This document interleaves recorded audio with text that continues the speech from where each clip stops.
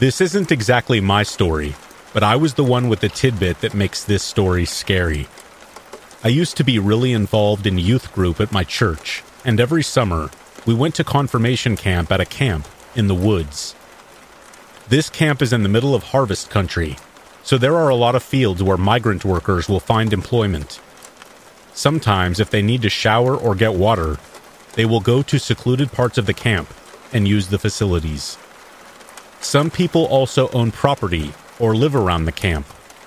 None of the people around camp have ever harmed a camper, but we are all told to be careful in general. During a weekend retreat, I stayed up late to talk to a group of the counselors, and we shared our favorite stories about camp. One boy, we'll call him Aaron, told us a story about a man he ran into at confirmation camp. He said it was his first year at camp, and he didn't really know his way around that well. He had gone with one of his friends to the nurse's cabin to get medicine, and was running late to a group activity. As they left the nurse's cabin, he ran into a man who was just walking around the camp. They asked him who he was and asked for directions to the pavilion. He told them that he was the nurse's husband and that he could take them to the pavilion. As Aaron was telling this story, I asked him to describe the man who said he was the nurse's husband, because there were two nurses. The one nurse is around 85 years old and widowed, and the other nurse is a lovely older woman who goes to my church. He said the man wasn't too old, really tall, and bald with a mustache. He then continued his story. He said that the man led them around for a bit until they eventually got to the entrance of a path that led to the woods. They were both a little concerned because they didn't remember the leaders telling them that the pavilion was in the woods. It had also gotten very dark, and the man was the only one with a flashlight. But they still followed him down the path, into the woods. A minute or two into the walk, the old man's flashlight died, leaving them without any light at all. The boys told the old man that they were going to turn around and go back into camp to see if they could find another leader. The old man was hesitant, but eventually gave in, and they all walked back to camp. As they got back into camp, the boys asked the man if he really knew where the pavilion was. The old man just looked at them and said, "Follow the path behind you around those bushes and it's on your left." Then the old man left the boys and disappeared back into the woods. The boys made it back to the pavilion for their group activity and just thought the entire thing was weird.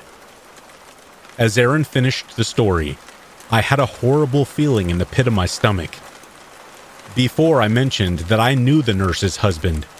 He's average height, with graying hair and no facial hair at all. I have no idea who the tall, bald, mustached man was that led the boys into the dark woods that night. Who knows what he was up to, and what he would have done if he had taken them further into the trees.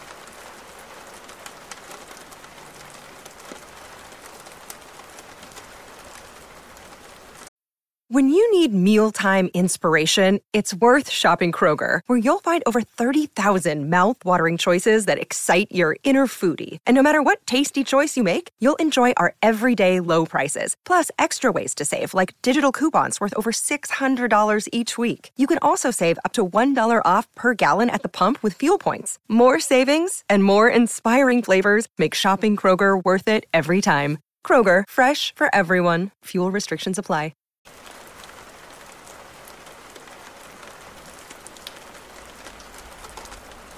I live in rural southwestern Ontario, in a town called Tillsonburg, in the heart of the Tobacco Belt. I was born and raised in Norfolk County, and have since lived all over the province, and my sleepy little corner of the woods is without a shadow of a doubt as bizarre as it is isolated. It isn't isolated in a physical sense, more so in the sense that it has always and will always be rural farmland peppered with Carolinian forests, small towns, and the kind of self-hatred you can only find out in the country or in small towns nobody ever escapes. Now, Like most small communities, belief in the paranormal is quite common. These things can easily be explained away. Historically, rural communities have a tendency to hold on to superstition, and the soul-crushing boredom that small communities are faced with often presents a golden opportunity for a story.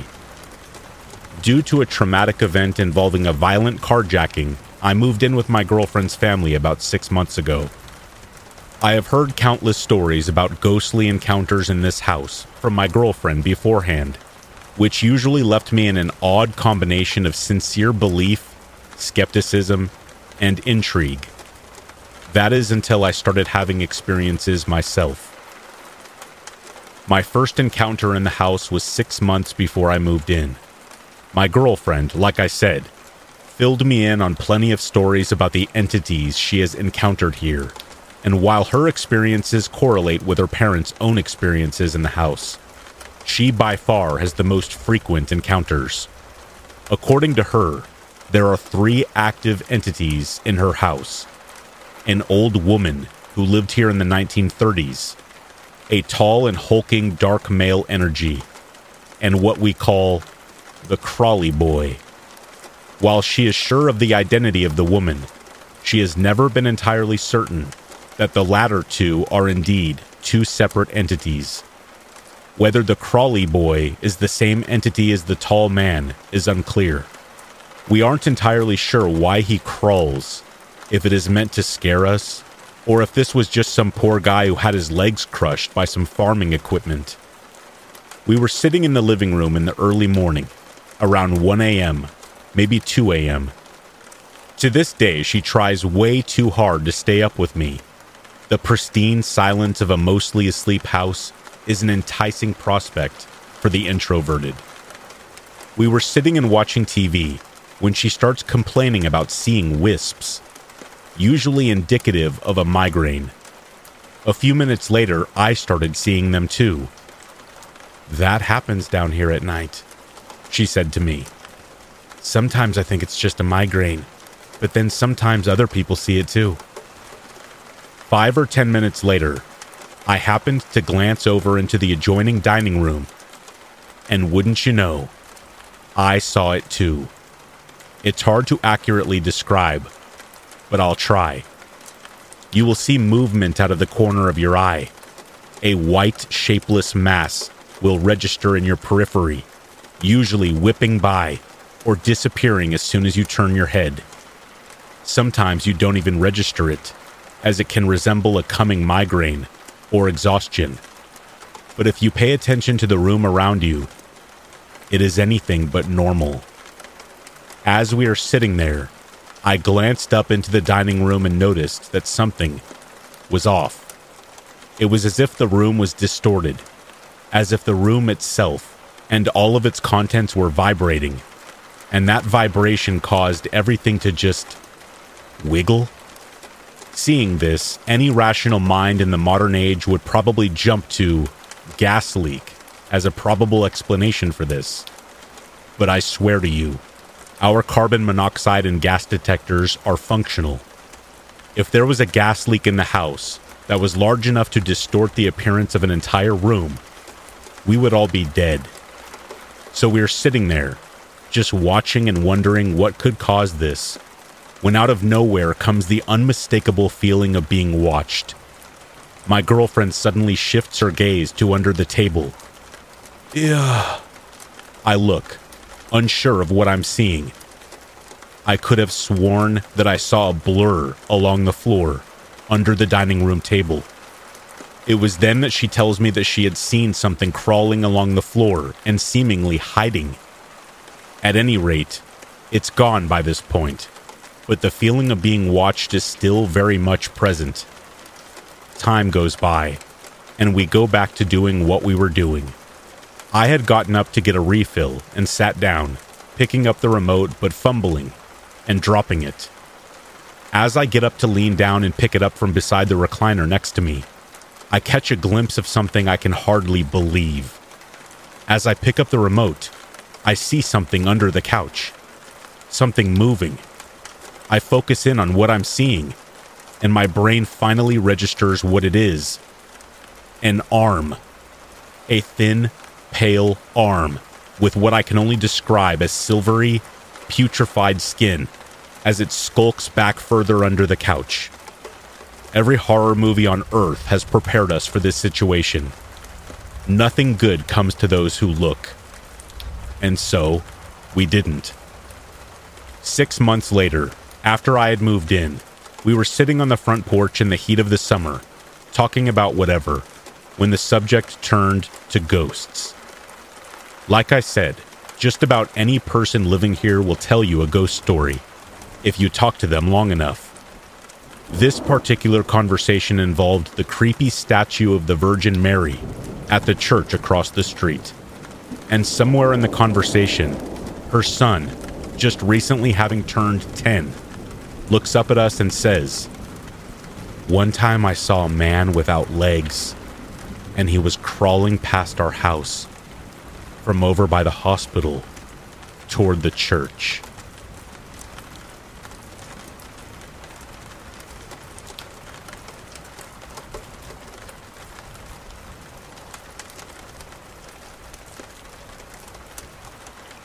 Okay, so bear with me. This happened when I was a kid, and I double-checked the story with my family. This was in the mid-'80s.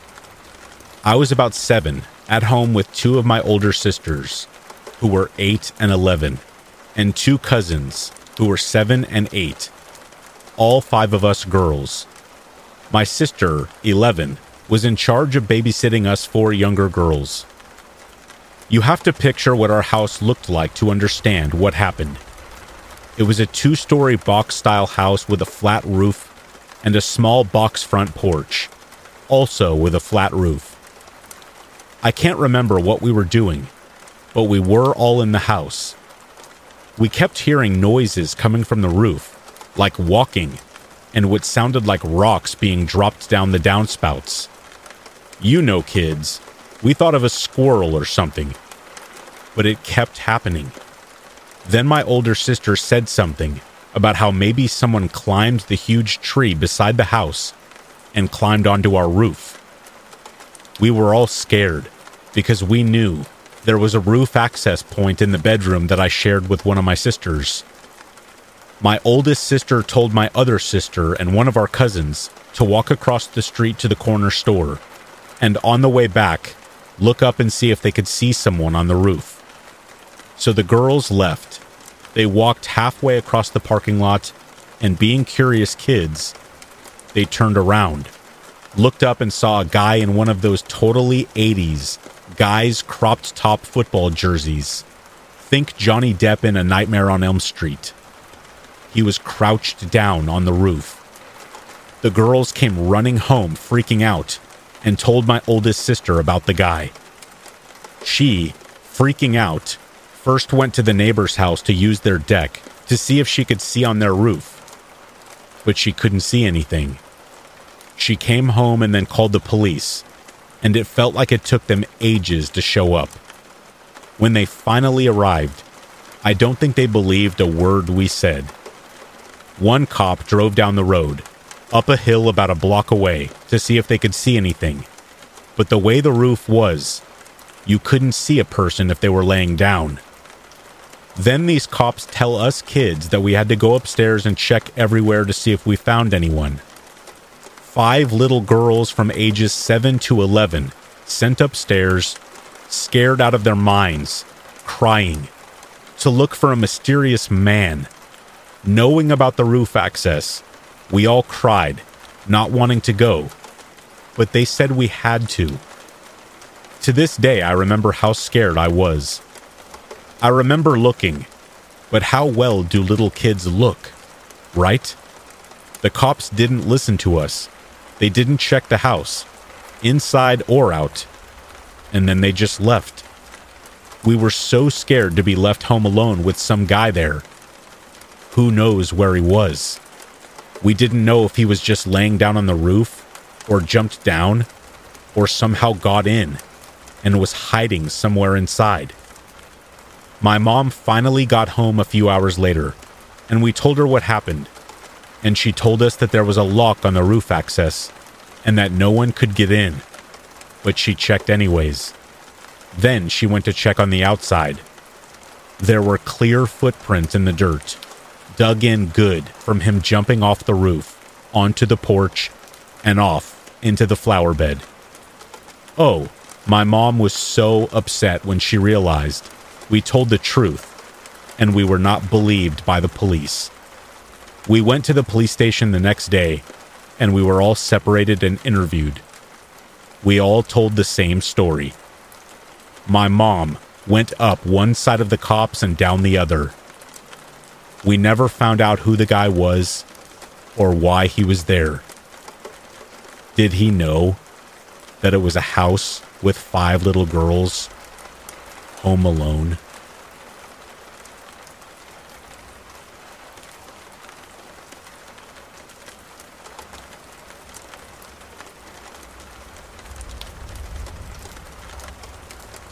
During the summer I turned 22, my boyfriend and I moved into our first apartment together. It was a smaller building, about 12 units, and had an eclectic mix of tenants. Everyone was kind and always happy to exchange small talk if we crossed paths in the hallway or the parking lot. My boyfriend, being more social than I, quickly got to know the names and units that belonged to everyone. Being a young man, he was often asked to help move furniture or carry in groceries for some of the older residents. One woman in particular, Lisa, was especially talkative and seemed to find any excuse to have my boyfriend and I come over to help her around the house. Having grandparents of our own, we knew that she most likely wanted company other than her orange cat, so we would always find the time to take out our trash or carry bags of cat litter up the stairs for her. One day in early July, we ran into Lisa while we were coming home from the beach. I was unloading the car, my head in the back seat trying to gather the items that had spilled from the beach bag onto the floor of the car, when I heard Lisa's voice behind me. "Hello, Jess. Hot weather we're having today, isn't it?" I jumped when I heard her. I never understood how this 85-year-old woman could be so silent. "Oh, hi there, Lisa. Yeah, it was a scorcher." I pulled my head out from the car and turned to look at her.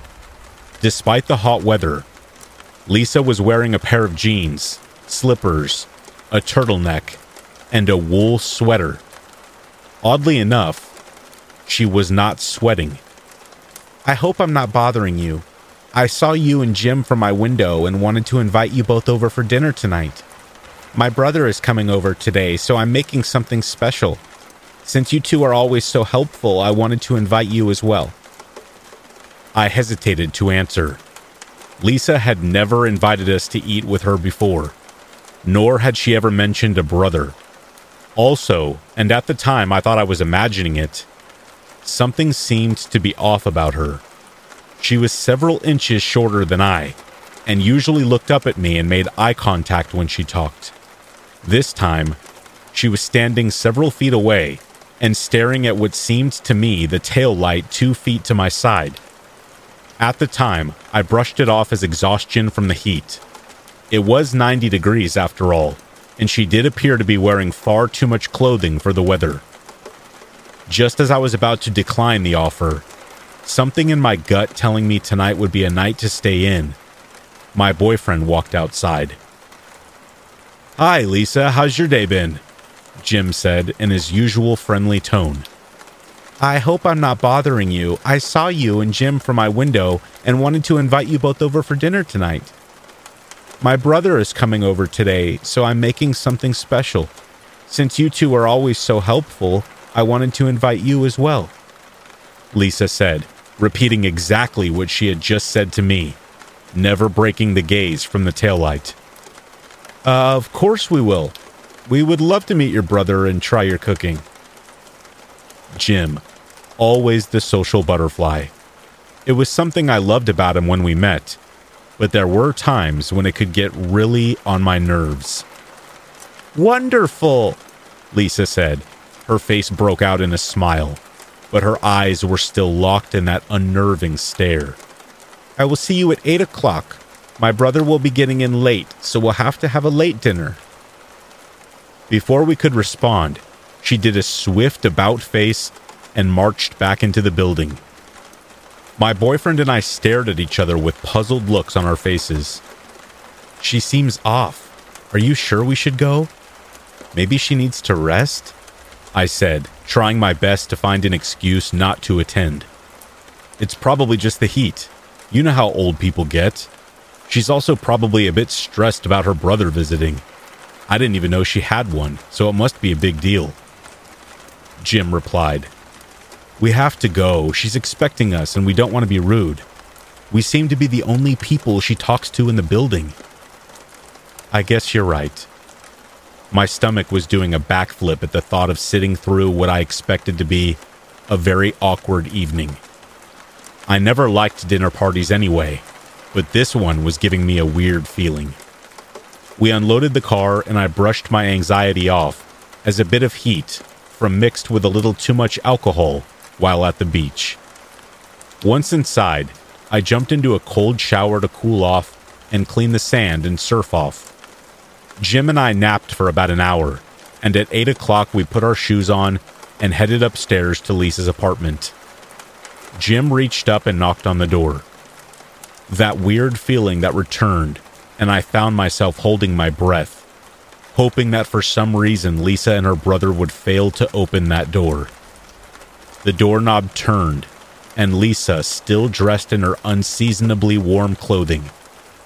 "Come in. My brother just got here. Take a seat in the living room." We shuffled our way into the apartment, and as soon as we were taking off our shoes, a smell hit my nose like none I had ever experienced before. It was a mix of rotten meat and mildew, exasperated by the heat of July. I gagged and shot a look of confusion and concern at my boyfriend. He nodded and whispered into my ear, "It's probably just the cat box and an old trash bag. You know how this building gets in the summer with no AC." "I guess," I mumbled back. Jim always gave people the benefit of the doubt. He really was just too nice, and unassuming sometimes. With a knot forming in my stomach, Jim and I proceeded into the living room, fully expecting to see an unbathed, elderly man sitting on Lisa's couch. I was not prepared for what I saw when we turned the corner. No one was there. The only living thing in that apartment other than Lisa was her large orange cat sitting on the armchair. "Lisa, Jim, this is my brother, Daryl," Lisa said with a gesture towards the cat.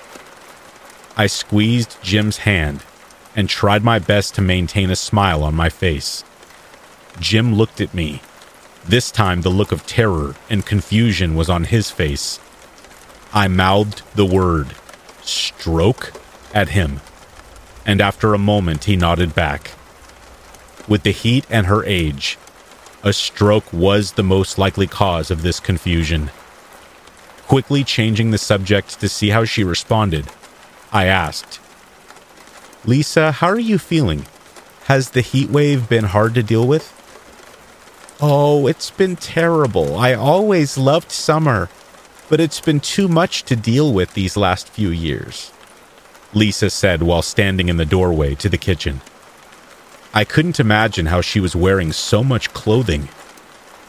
I was beginning to sweat just looking at her. That's when I realized that despite the heat and the lack of central air in our building, not a single fan was blowing or a window open. "Lisa, would you like me to open a window for you? It's really stuffy with all these people in here," Jim asked. "No, the bugs will get out if you open the window," Lisa responded. She had that far-off gaze on her face again. This time she was staring just past Jim, at a wall where her photographs were hanging. Jim and I both wrote off the slip as part of whatever was going on with her. Jim mouthed the word "stroke" at me, and I nodded in agreement again. "Lisa, are you sure you're feeling all right?" I think we should call the doctor. I think the heat might be getting to you, I said as gently as possible, not wanting to upset her, potentially making matters worse. I'm fine, Jess. Daryl asked me the same thing earlier. I must be a little tired from the heat. Isn't that right, Daryl? As Lisa said this, her gaze remained steady on the wall at the back of the room. She didn't have many lights on, just one lamp in the corner. It was hard to tell, but it looked as though her pupils were so dilated that the blue irises were completely covered by the black of her pupils. There was no response from Daryl, as he wasn't there, just a swish of the tail from her orange cat. How about some dinner? It's just finished and ready to serve.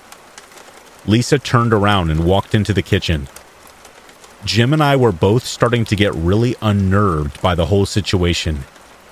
We thought it was obvious that she was having a stroke, but other than talking to someone who wasn't there and wearing a sweater in the grueling heat, her motor skills and speech were perfectly normal for a woman in her mid-80s.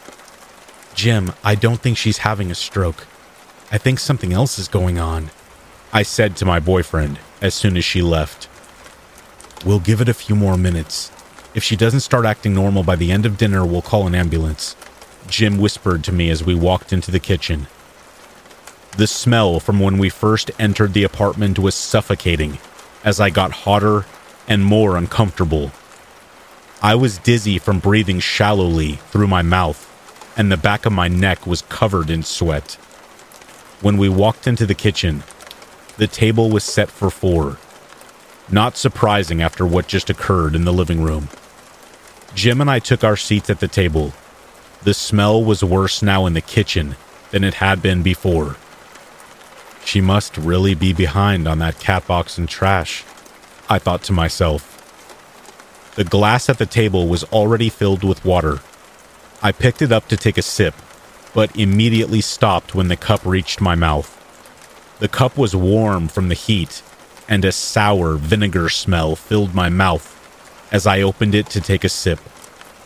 I quickly set my glass down on the table and kicked Jim's leg under the table and gestured towards the water with a disturbed look on my face. Jim picked up his glass, smelled it, and I thought he was going to vomit right then and there. The look on his face was one of pure disgust. At this point, Lisa had her back to us and was preparing her dishes on the counter. Suddenly, I became very concerned about dinner. If something was wrong with the water, what was the food going to be like? I waited. Jim and I said nothing, just stared at each other across this tiny kitchen table with looks of anxiety on our faces. Lisa's cat jumped into the chair next to mine and let out a low meow. His tail was flicking. Here's dinner. I made it especially for you, Daryl. I know it's your favorite. Lisa turned around and was carrying a large roasting pan. She set it down in the center of the table. I reached out to help her to avoid spilling steaming hot food all over the place, but realized that the pan was the same temperature as the room. It wasn't hot at all, even though she had just pulled it out of her oven. Lisa sat down in the chair, took off the lid to the roasting pan, and I was met with the source of that terrible smell. Inside the pan was a pot roast with carrots, potatoes, and gravy, but it was all covered in mold. I gasped and froze at the sight of it. Your favorite, right, Daryl? Lisa said again as she reached for the ladle and scooped 2 large helpings onto the plate in front of her cat. I watched in horror as she then turned to me and did the same. I couldn't speak. I couldn't move. I couldn't breathe, knowing now where that smell had been coming from. I felt Jim kick my leg. Our eyes locked. Lisa continued serving the rotten roast to Jim, and finally to herself. I stared at my plate.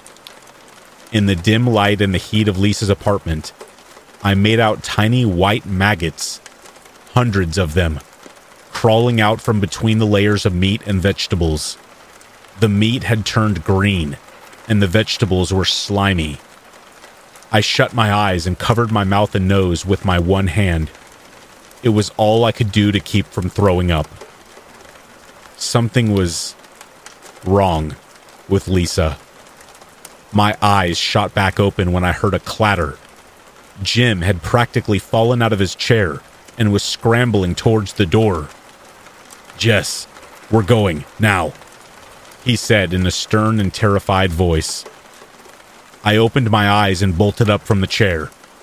I felt Jim grab my hand as he said, "Don't look, just go." My body did exactly the opposite. As we grabbed our shoes and wrenched the door open, I took a quick look behind me. Something to this day I wish with all my heart I had not done. When I looked back, I saw Lisa's cat, with its face to the plate, devouring the dish in front of him. But even more disturbing was Lisa, sitting there chewing away on the maggot-infested roast, a huge smile on her face as she looked at the cat and said, "I know, Daryl, it's my favorite too," before shoveling a heaping fork full of the putrid meat into her mouth. Jim and I ran upstairs and spent the next half an hour puking. After that, we couldn't eat for 2 weeks, and I ended up throwing out the clothes we had worn into the apartment, because no matter how much we washed them, I couldn't seem to get that smell out. That evening, once we had stopped vomiting, and we were able to calm down enough to talk, Jim called emergency services and told them what had happened. He said that our neighbor was unwell, and that they should send an ambulance as well as someone from social services to check on the elderly woman. A couple days later, we received news that Lisa had been taken to the emergency room that night, and then died soon after in the hospital.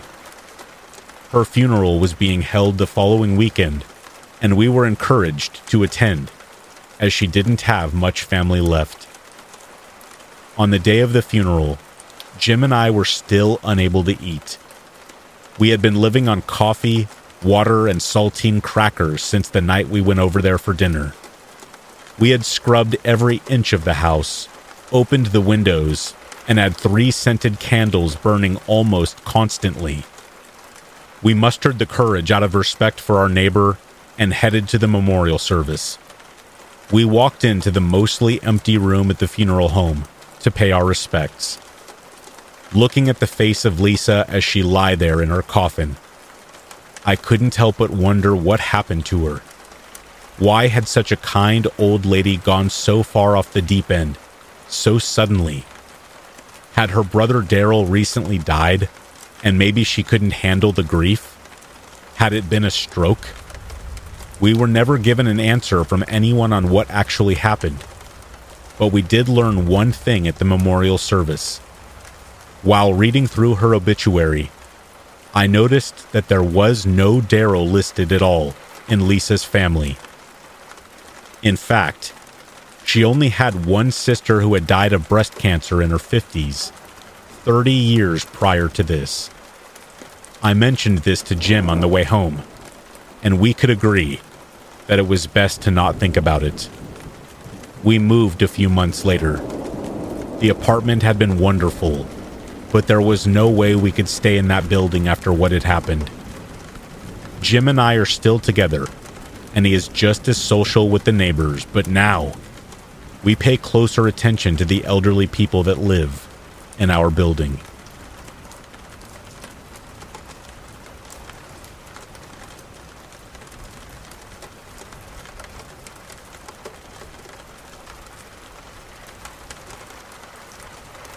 Let me start this story with a little context.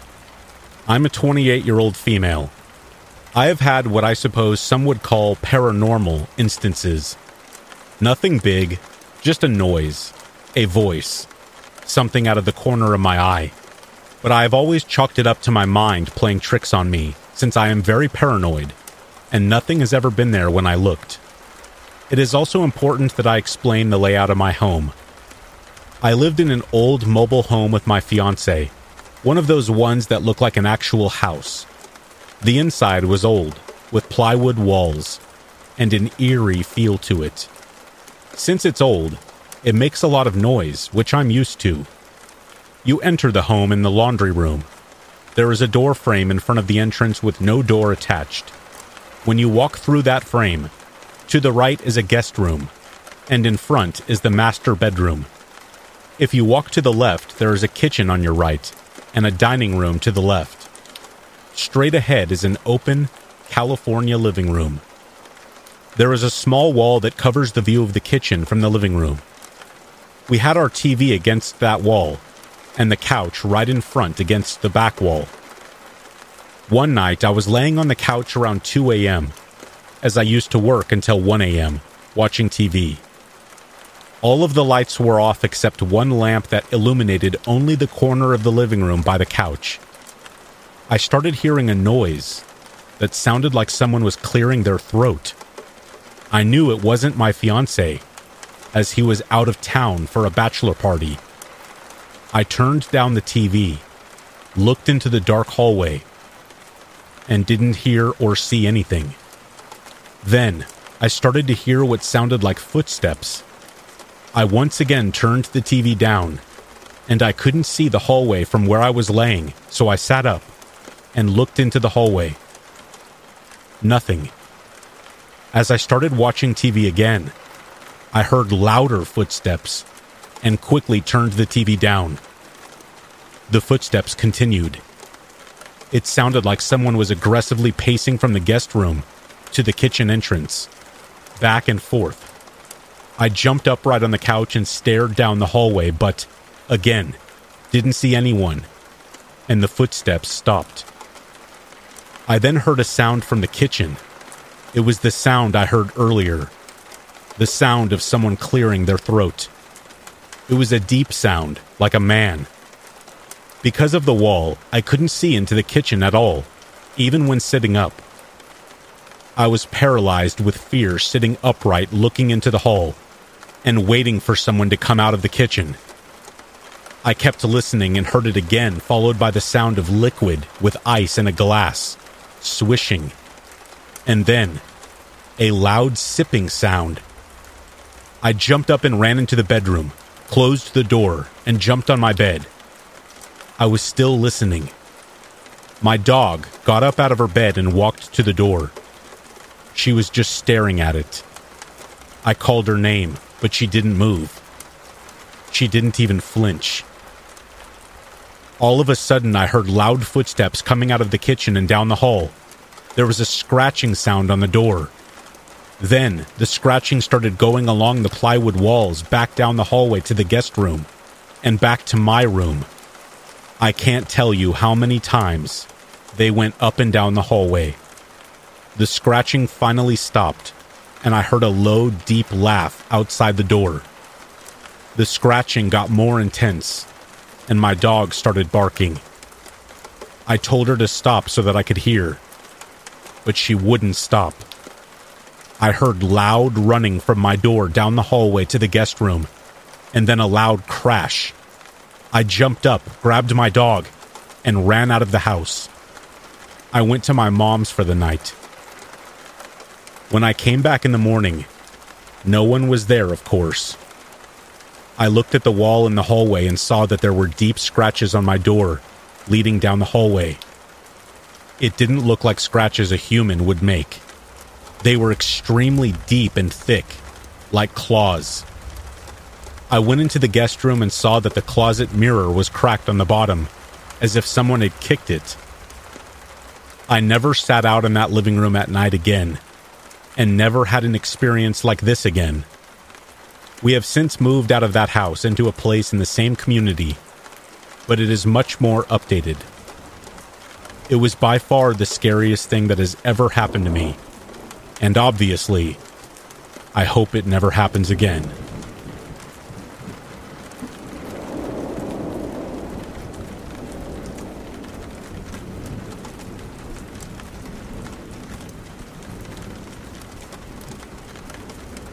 When I was 7 years old, I lived on 62nd Street.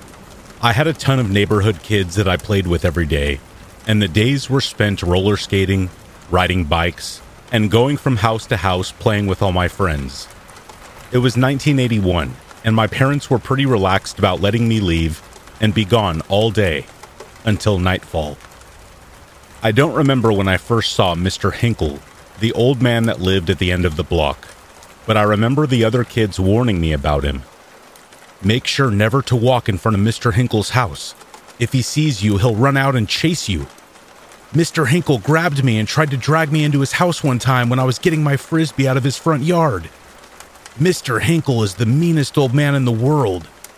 Mr. Hinkle hates kids. After hearing all this, I was afraid, but I was also intrigued. I wondered if he really was as mean as they had all said. Would he actually try to chase us? So over time, we all got a bit braver and started to walk in front of his house. Nothing happened the first 4 times we did it, but on the 5th time, I heard the screen door open, and there he was. I see a short, bald, wrinkled old man holding a wooden cane, raised over his head, shouting at us kids to get off his property. He wasn't fast, but he began to shuffle out the door towards us. I noticed he was wearing slippers, and I was surprised by that for some reason. But then all of us ran as fast as lightning to get out of there. Once we were all the way down the block, we stopped running and began to laugh and talk excitedly about what just happened. It was like seeing Bigfoot or the Wolf Man and outrunning them.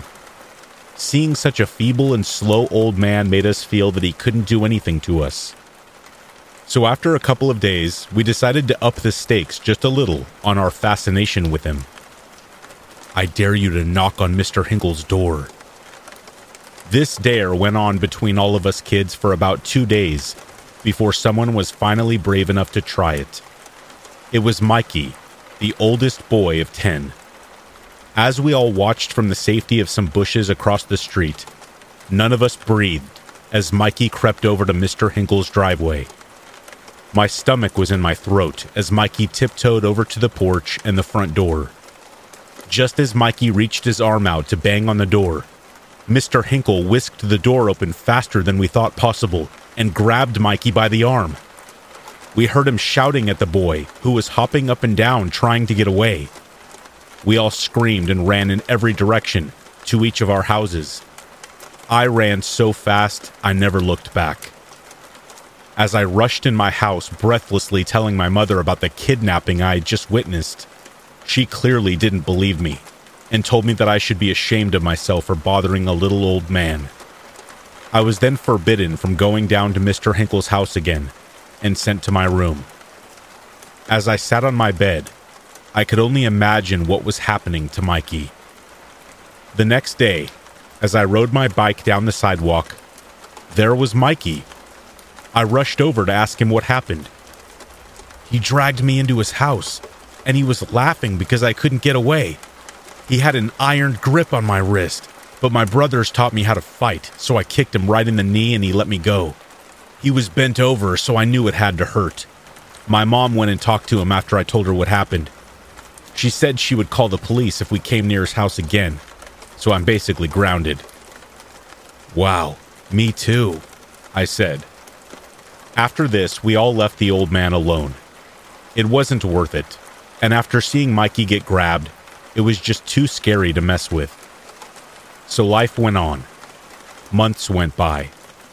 I only saw Mr. Hinkle one other time when a nurse was helping him get out of his car and walking him into his house. It looked like he had a nurse with him at all times, so we all assumed he was really sick. But as I said, life went on, and we forgot all about mean old Mr. Hinkle. Until one day in October. It was about 2 weeks before Halloween, and all of us kids were totally excited. The neighborhood was decorated, and we talked about trick-or-treating, which houses were the best, and what costumes we were going to be. Playing somewhere in the middle of the block, we finally look over and notice that Mr. Hinkle is sitting in a lawn chair in the middle of his driveway. He never came outside, so this was definitely out of the ordinary. He was wearing a large brown fedora hat, a tan jacket and trousers, brown leather shoes. His cane was resting against his leg, and on his lap was a huge punch bowl, filled to the brim with candy. We watched him for a minute, until he looked over at us and smiled. "Ah, young children, come and get some candy," he yelled.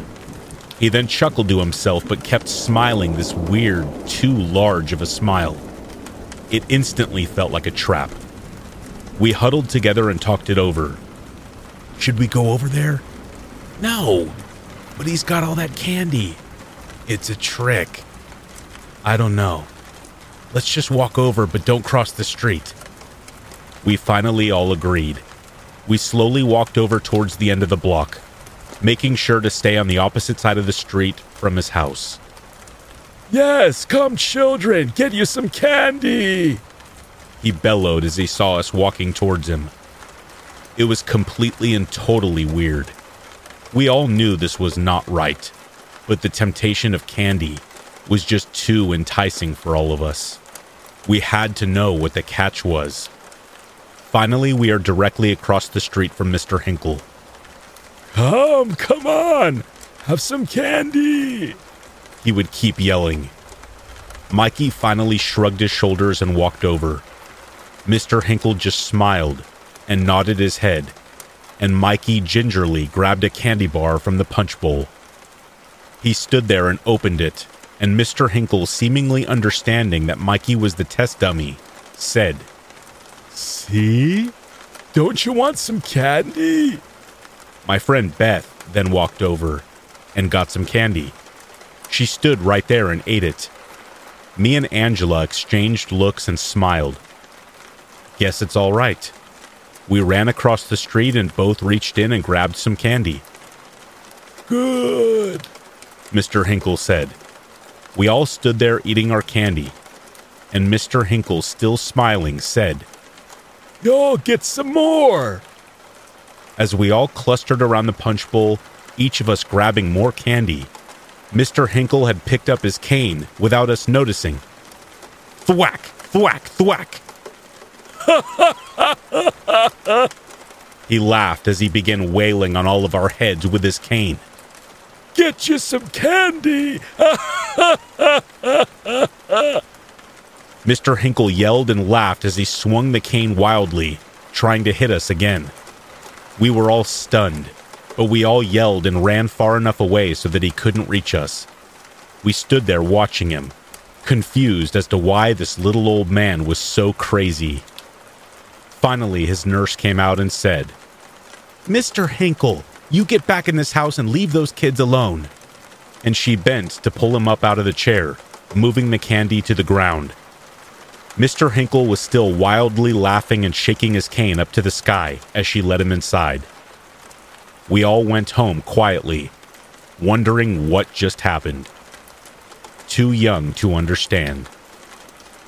2 nights before Halloween, I heard sirens. I looked out my window to see an ambulance heading down the street and to see it stop in front of Mr. Hinkle's house. I saw lots of commotion, but I didn't know what was going on. I found out the next day that Mr. Hinkle died. I was sad, but disturbed, and I didn't know why. Halloween night was a blast, and after gorging on candy and watching all the Halloween cartoons that night, I finally went to bed. I woke up to a loud thunderstorm. My bed laid directly underneath my window to my room, and when I was lying in bed, I could see outside.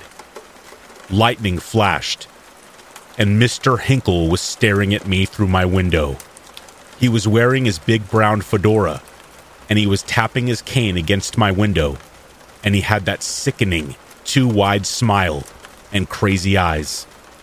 "You got some candy, didn't you? You dirty little girl," he said in a sing-song type of voice. I screamed and cried for my mother as I ran out of my room. My parents rolled their eyes, chalking it up to too much sugar, and too much imagination. But I refused to sleep in my room for a week after that. The day after this happened, all of my friends talked about the terrible nightmare they had all had about Mr. Hinkle being outside their window. Every single one of us experienced the same thing. Everyone seemed to accept it as just a bad shared nightmare. I was the only one who always wondered, what really happened? Was I asleep? What was that thing outside my window?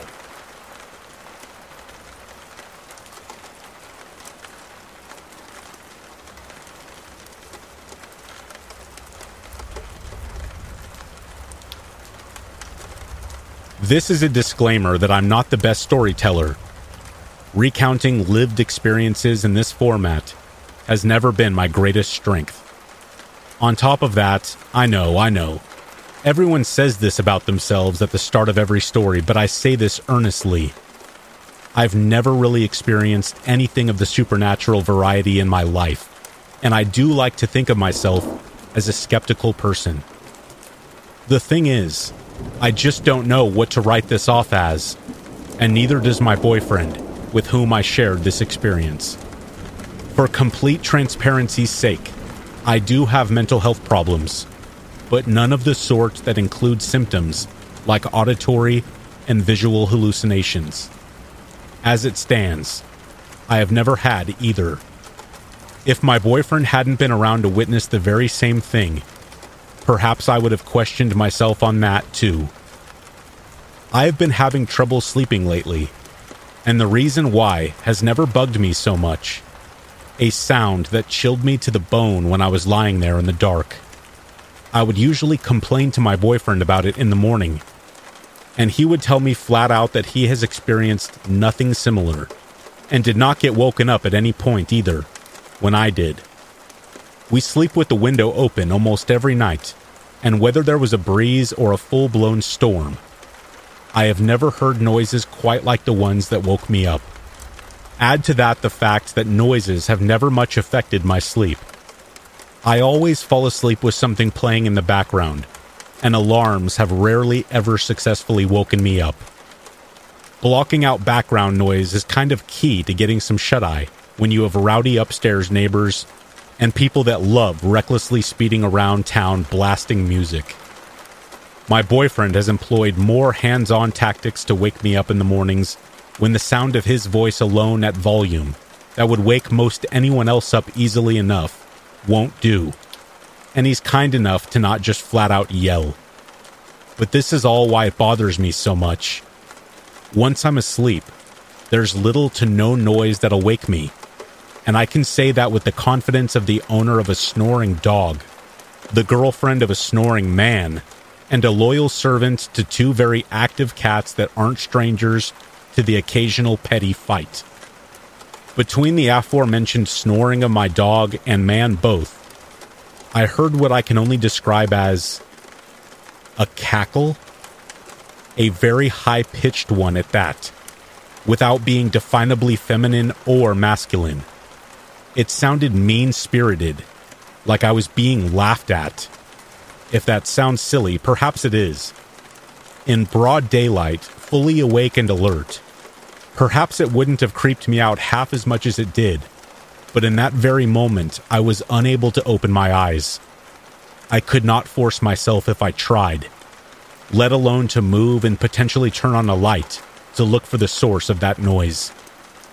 The second time I heard a similar noise, it woke me up from some of the deepest sleep I had had in weeks. The same high pitch, but this time no laugh, but instead something that sounded like someone struggling to speak. It sounded inquisitive and curious, but whatever was being said was completely lost on me at the time. Only after the third noise that woke me up did it occur to me what might have been said. I have been thinking so hard about it, and I'm sure I heard a very clear J. I believe it was someone trying to figure out or recall my dog's name, because on that third occasion, I felt my blood run cold hearing someone very clearly saying my dog's name. I know my boyfriend's voice, up and down, tired and high energy. It's rather distinctive sounding too, and I knew, immediately upon waking up, it was not my boyfriend. Not just that, but it was a long time before we both fell asleep, specifically because of said dog. There was a lot of Jack this, Jack that. Get off my blanket, Jack. Not even at his most tired did my boyfriend ever sound like that. I don't think his voice can reach that pitch at all.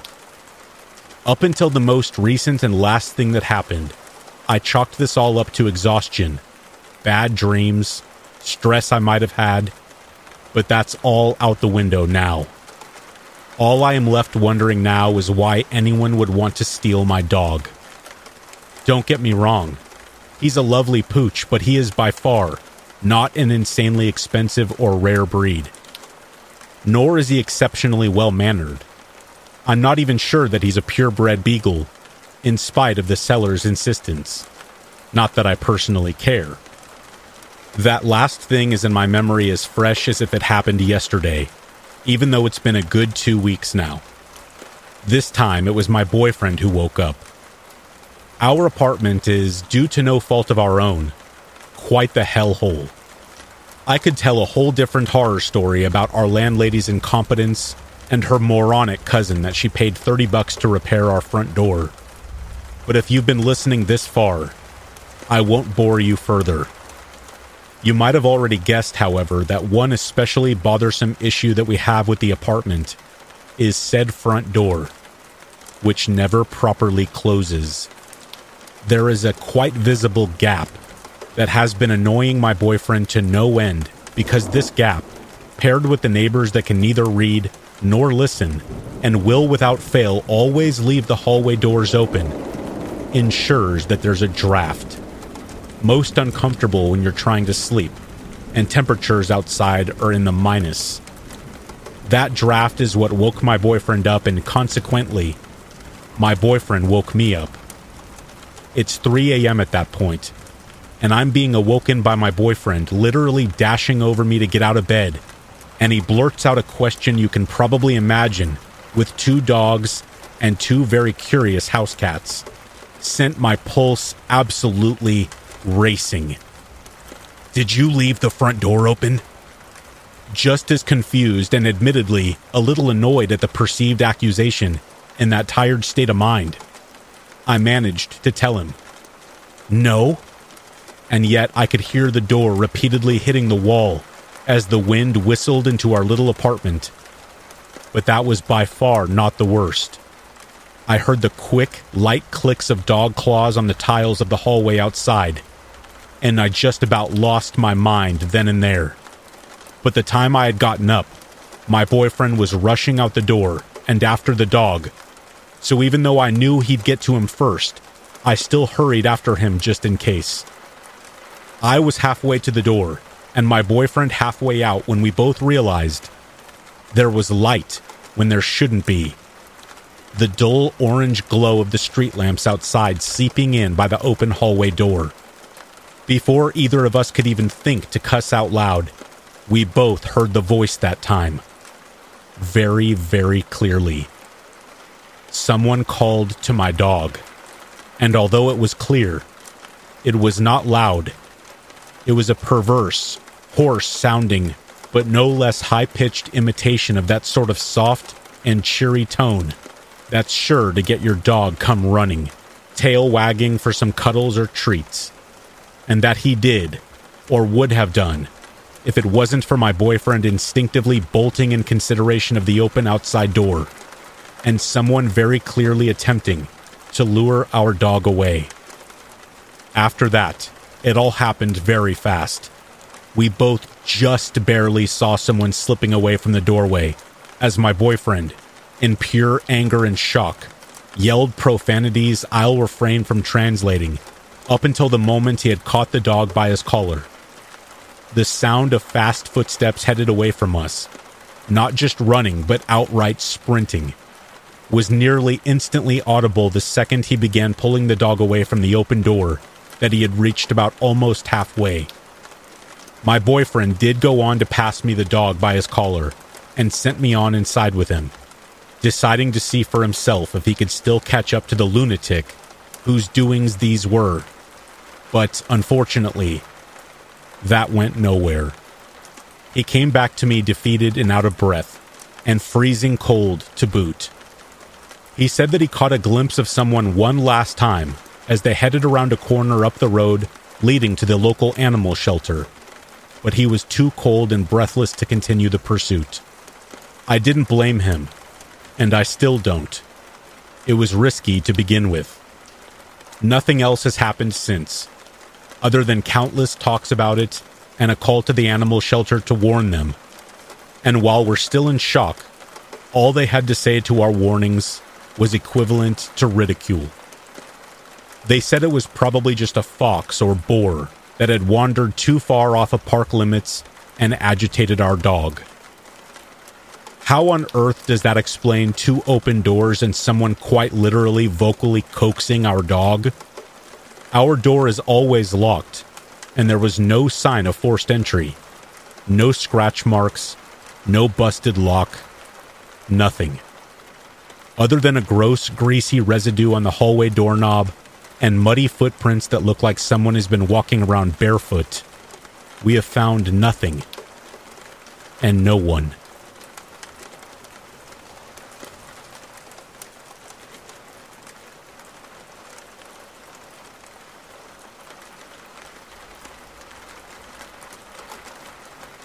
For privacy reasons, I won't disclose where this happened. The town I grew up in has a rich and unique history, and thankfully, it is actually positive. The man who put the town on the map left an important legacy on the town, which I have benefited from.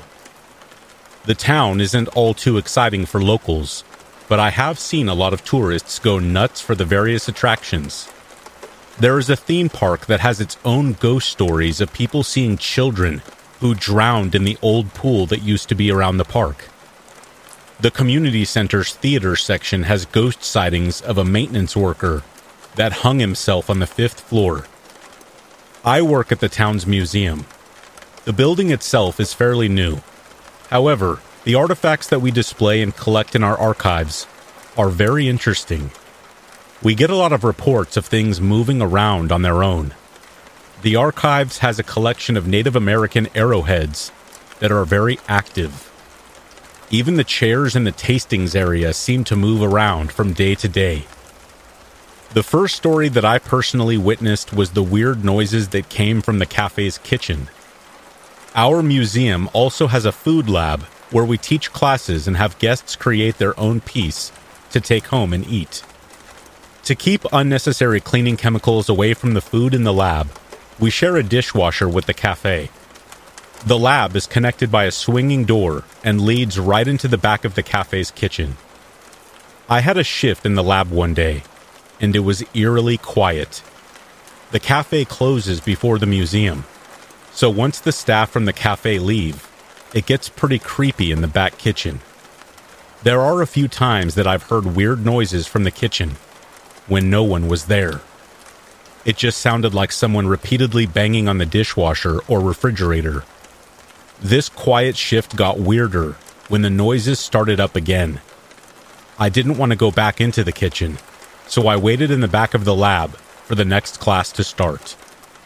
That's when we heard noises on the lab's walkie. All departments in the museum have a walkie to connect to the manager on duty when needed, but we don't turn the lab's walkie on, as not to interrupt classes. The charging port also rarely gets plugged in, because we need the outlets for other equipment. Needless to say, the walkie shouldn't have been doing anything because it wasn't turned on, and it was dead. But it clicked on for a few seconds like someone had been pressing the button to speak into it. The light flashed, and then it was dead again. The other lab instructor and I both looked at each other, and then looked back at the walkie. After telling this story to my coworkers, I found out that there were other weird things going on with the walkies, and people have heard gargled noises like someone was trying to communicate through them. The next story was one my boss told me. She said that before she was promoted, she worked as a part-time employee in the tasting section. One random week, there was a wheelchair from the local hospital that showed up near one of the shop entrances. The manager called the hospital and had someone come and pick up the wheelchair. It was a weird enough experience until it happened again the next day. The same wheelchair appeared, and someone from the hospital came and picked it up. It happened again, and even a fourth time, until the manager had an idea. Instead of calling someone to come get the wheelchair, she would just leave it there and see what happened. The next day, it had disappeared and no one saw it again. To this day, we still have weird instances with the wheelchairs that we keep in the building. There is no explanation, and I doubt there ever will be.